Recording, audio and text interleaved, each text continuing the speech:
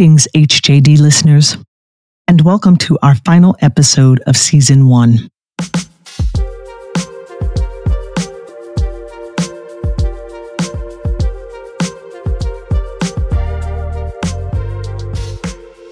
I want to begin by thanking you for journeying with us throughout this first season of ministry in this format. Thank you also for your patience in waiting for this final episode. I want to end our first season with something of a summary reflection on where we've been as we look forward to Season 2. This podcast represents another iteration in the work and ministry of healing Jephthah's daughters. As we said in the first episode, this work and ministry was born out of my own experience and journey with my relationship with my father, and this text that has helped me heal from the negative effects of that relationship and become the best version of myself and to live a balanced, healthy, robust life. What were and continue to be our hopes and goals? First, that listeners would join and journey with us with a text that never appears in the lectionary. A text that is infrequently, if ever, taught or preached. And a text that is fraught with drama and tragedy. Second, that some listeners would join and journey with us as they explore their own woundedness as a result of their relationship with their fathers specifically, and parents broadly. That listeners would be gently invited or led or even gently prodded to engage their own healing journey, and that our work and conversations would help them to do so. Third, that fathers specifically and parents broadly would be open enough to hear the story and begin to interrogate their role in the current state of affairs of their own relationships with their children and their own parents. Perhaps being able to glean some insights, draw some lines, and identify some patterns that will help them to be better parents to their children, better children to their own parents, and better to themselves. This text has been percolating for the last 30 years, and its fruit has emerged over the last decade in various ministry contexts and settings. This podcast is not solely and strictly biblical studies, exegetical, or hermeneutical examination of Judges 11. However, in an attempt to be faithful to the biblical text, we have and will continue to engage biblical scholars to understand the context of the text. Thus, our threefold approach employs biblical studies, family systems theory, and a narrative lens to engage and examine the text. We have done this through conversations with professionals in their respective fields. We have also had conversations with children, grown daughters and sons reflecting on their own experiences of being children, and in some cases, parents, exploring the harm, intentional and unintentional, that parents can cause. And our starting point with the daughter was intentional. Freedom, healing, and wholeness is the goal. And so one of the things we were intentional to do was to disrupt what has historically been and continues to be oppressive and privileged. White, male, patriarchal entries into and interpretations of biblical texts in ways that instrumentalize, diminish, silence, and erase women. Black women specifically, women of color broadly, and humans who identify as women even more broadly. So we began our discussion with the daughter, Jephthah's daughter, because daughters specifically and children broadly are the focus of this work. JD, we will call her for short, is not dispensable or expendable. Her value is not based on her function or utility. She has potential and gifts and value that go far beyond her ability to give birth and raise children and take care of men and family. So we begin with her and we center her because traditional white, male, patriarchal exegesis, interpretation, and hermeneutics will have JD silent, inconsequential, and living out her days as a single woman in the temple rather than a smart, savvy young woman with a voice, an intellect, and gumption who advocates for herself and has a community of women who care for and support her and remember her in spite of and not because of the decision she makes in the end. We talked about story and the power of story. It's sometimes hard to begin your healing journey with your own pain. Oftentimes, books, movies, novels are the living room windows through which we can safely enter and see our story and our pain reflected back to us. Story often makes it easier to begin the healing journey. And in situating Jephthah's daughter's story, in beginning to peel back the layers of the narrative onion, we are first confronted with a disturbing dissonance. The places that are often supposed to be and presumed to be safe, like home, are not often safe in every way. Homes that may be physically safe may not necessarily be emotionally or psychologically safe.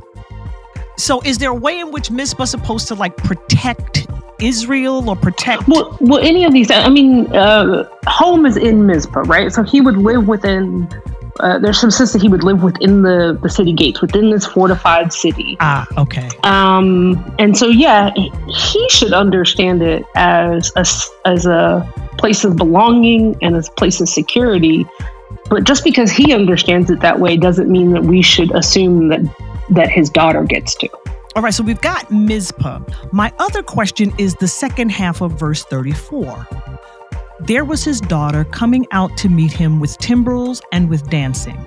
Can you tell us about the expectations of women after men return from war? Well, so this is why I kind of feel like I don't mess with Jephthah. I don't mess with Jephthah because when he made the vow, he knew it had to be his daughter. Okay. When men go out to war, it is always the women in their household who come out to greet them when they come back. So, of course, the first person you would see when you came back was your daughter. So you made a vow that very clearly, very logically meant that you knew you were offering up your own daughter. Okay, hit pause there. Mm-hmm. We discussed formation and social location, how family of origin, our ethnic background, our culture, our faith traditions, and all the media form and inform our beliefs and behaviors, and how some of the messages of one or more can conflict with one or more of the others, and how some or all of those can be at odds with, in conflict with, the expectations we have learned, internalized, and inherited from our fathers and our families. My good girlfriends and I had a few conversations about how to psychologically and spiritually examine and detangle ourselves from some beliefs and behaviors that have not served us well, because we've recognized and had to free ourselves from expectations that would have killed us. On varying levels and at different periods in our lives, we were fighting for our lives, fighting to breathe, fighting to live. And thank God we made it to the other side and are in much better places for having done our hard, holy, heavy healing work. Thanks be to God. We talked about being grown daughters and understanding our parents differently, even more clearly through the rearview mirror of adulthood. Understanding that our parents too carry their own wounds, their own stories, but in a different generational context that informed their own parenting and situated them differently, less freely, I might add, to discuss and work through what we, their children, do so relatively freely. And so, Adrienne, when you talk about the complexity of parenting, like they do this and they intend this, but they want to do something else, I don't know if you're challenging me to have more compassion for Jephthah or my father, to be quite frank. I don't think anybody's challenged you to do a thing. Well, no, Adrienne's shaking her head, yeah, and I'm going, no, ma'am, not today. That's cute. I'll take that into my spiritual director. But it is a challenge. It is a challenge. That's why you picked this text, right? No, the text picked me. But why did the text pick you? It's not neutral. I'd be watching Animaniacs, girl. I wouldn't be reading this stuff.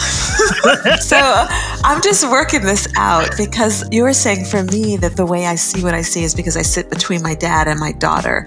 But I think a lot of this for me started getting worked out before Petal got here. And it was in therapy, talking about my parental stuff and my family of origin stuff and seminary and having to deal with all of those family systems theories. When you start thinking about the family as a web and how, you pull on this thread and all of that stuff starts to vibrate. Learning that stuff and then being so grateful that my father and my mother were still alive so that I could go back and say, hey, remember when y'all did? And my mom saying things like, girl, I don't remember what you're talking about. And where the child wisdom comes in, or me having a child wisdom comes in, is when I became my mother's age. And then I thought, oh my God, my mother had 4 children under the age of 6 within 5 years. And she was like 20 something. And she was working full time. I was like, it's a wonder she didn't kill us. I got one child and I want to leave her under a bush and run away some days, right? Okay, Hagar. So then when you get to the point where you as a 20-year-old in college, I'm thinking, oh, my parents, and they didn't love me and my mother didn't. And then you go back and talk to them and they're like, I don't remember what you're talking about. I did the best that I could. I'm like, oh, that's a cop-out, right? Oh, that's a cop-out. My dad can't own, they can't own their stuff. So for my dad just turned 80 last week. And this is what I want to say about Jephthah. What I'm working out is, and I don't want to make the killing of JD metaphorical, but I think there's some killing that gets done to kids, perhaps, because parents are stressed out of their minds. Yes. That's a piece of it. So the metaphorical killing that I could say, oh, my dad killed me when he did this thing to me. Like he would put the newspaper up and I'm trying to pour out my heart and he's ignoring me. And that still triggers me to this day. He probably does not even remember that. But then thank God he's lived long enough that I then can go back and have that conversation with him and he can confess, I have regrets. I wish I had done it this way. Many of our parents grew up thinking that therapy was for rich folk, for white folk, or for rich white folk, and that you didn't discuss your business with strangers or anyone outside the house. All this processing stuff that we do was unthinkable to them. But each generation, I believe, grows into deeper levels of awareness and healing. So we tackle our pain and our health differently from our parents. And the insights we are blessed and privileged enough to glean and gain allow us to explain, not excuse, our parents' behavior. For those of us fortunate enough to have living parents and know some part of their story. For those of us whose parents are no longer living, or for whom we don't know their story, the healing process is a bit different. But we can all reflect on the effects of our parents' parenting on us, remembering that even absence has an effect. We ended our season discussing grief and talking to a father about his relationship with his mother, his father, and one of his own daughters. Then to open the camera lens back to discuss grief broadly and to understand the human nature of grief and how expressions of grief transcend gender stereotypes. It's been a rich and robust season 1. So we hope you will rejoin us this September for season 2. And we ask you to share this with people in your many networks, people you think may be interested in and may even benefit and be encouraged by the work we do here. Thank you so very much for co-journeying with us through this first season of Healing Jephthah's Daughters, the podcast. We have heard from some of you and are appreciative of your taking the time to reach out and share how this podcast has been helpful and a blessing to you. We invite you to subscribe in the podcast platform of your choice and turn on notifications so that you will be alerted when season 2 begins. Now, because we are on summer hiatus, that does not mean your work stops. Here are my closing invitation and exhortations to you.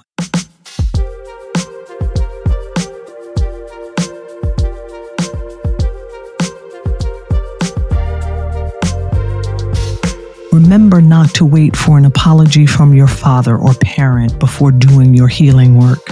It may be an apology you will never get. Remember that healing is not linear, but it meanders and ebbs and flows. And even sometimes it may feel like you've gone backwards, but you are still making progress. Remember that healing is done at your own pace, and that pace is not the same from day to day, week to week, or month to month. Remember that you can reposition people and reorient relationships. People will be okay, or they won't, but neither is your concern or your problem. Remember that more than one thing can be true at the same time. Your experience of your parent will not be the same as someone else's experience, and both experiences are valid and can be true. And finally, remember to rest and reflect. Take time this summer to do good, intentional self-care regularly. Whatever is good for you, body, mind, and spirit. Remember to be intentional to do that good self-care work regularly. Healing is hard work. Healing is heavy work. Healing is holy work. And all of the benefits are worth the work. My prayer for you now and always is freedom, healing, and wholeness.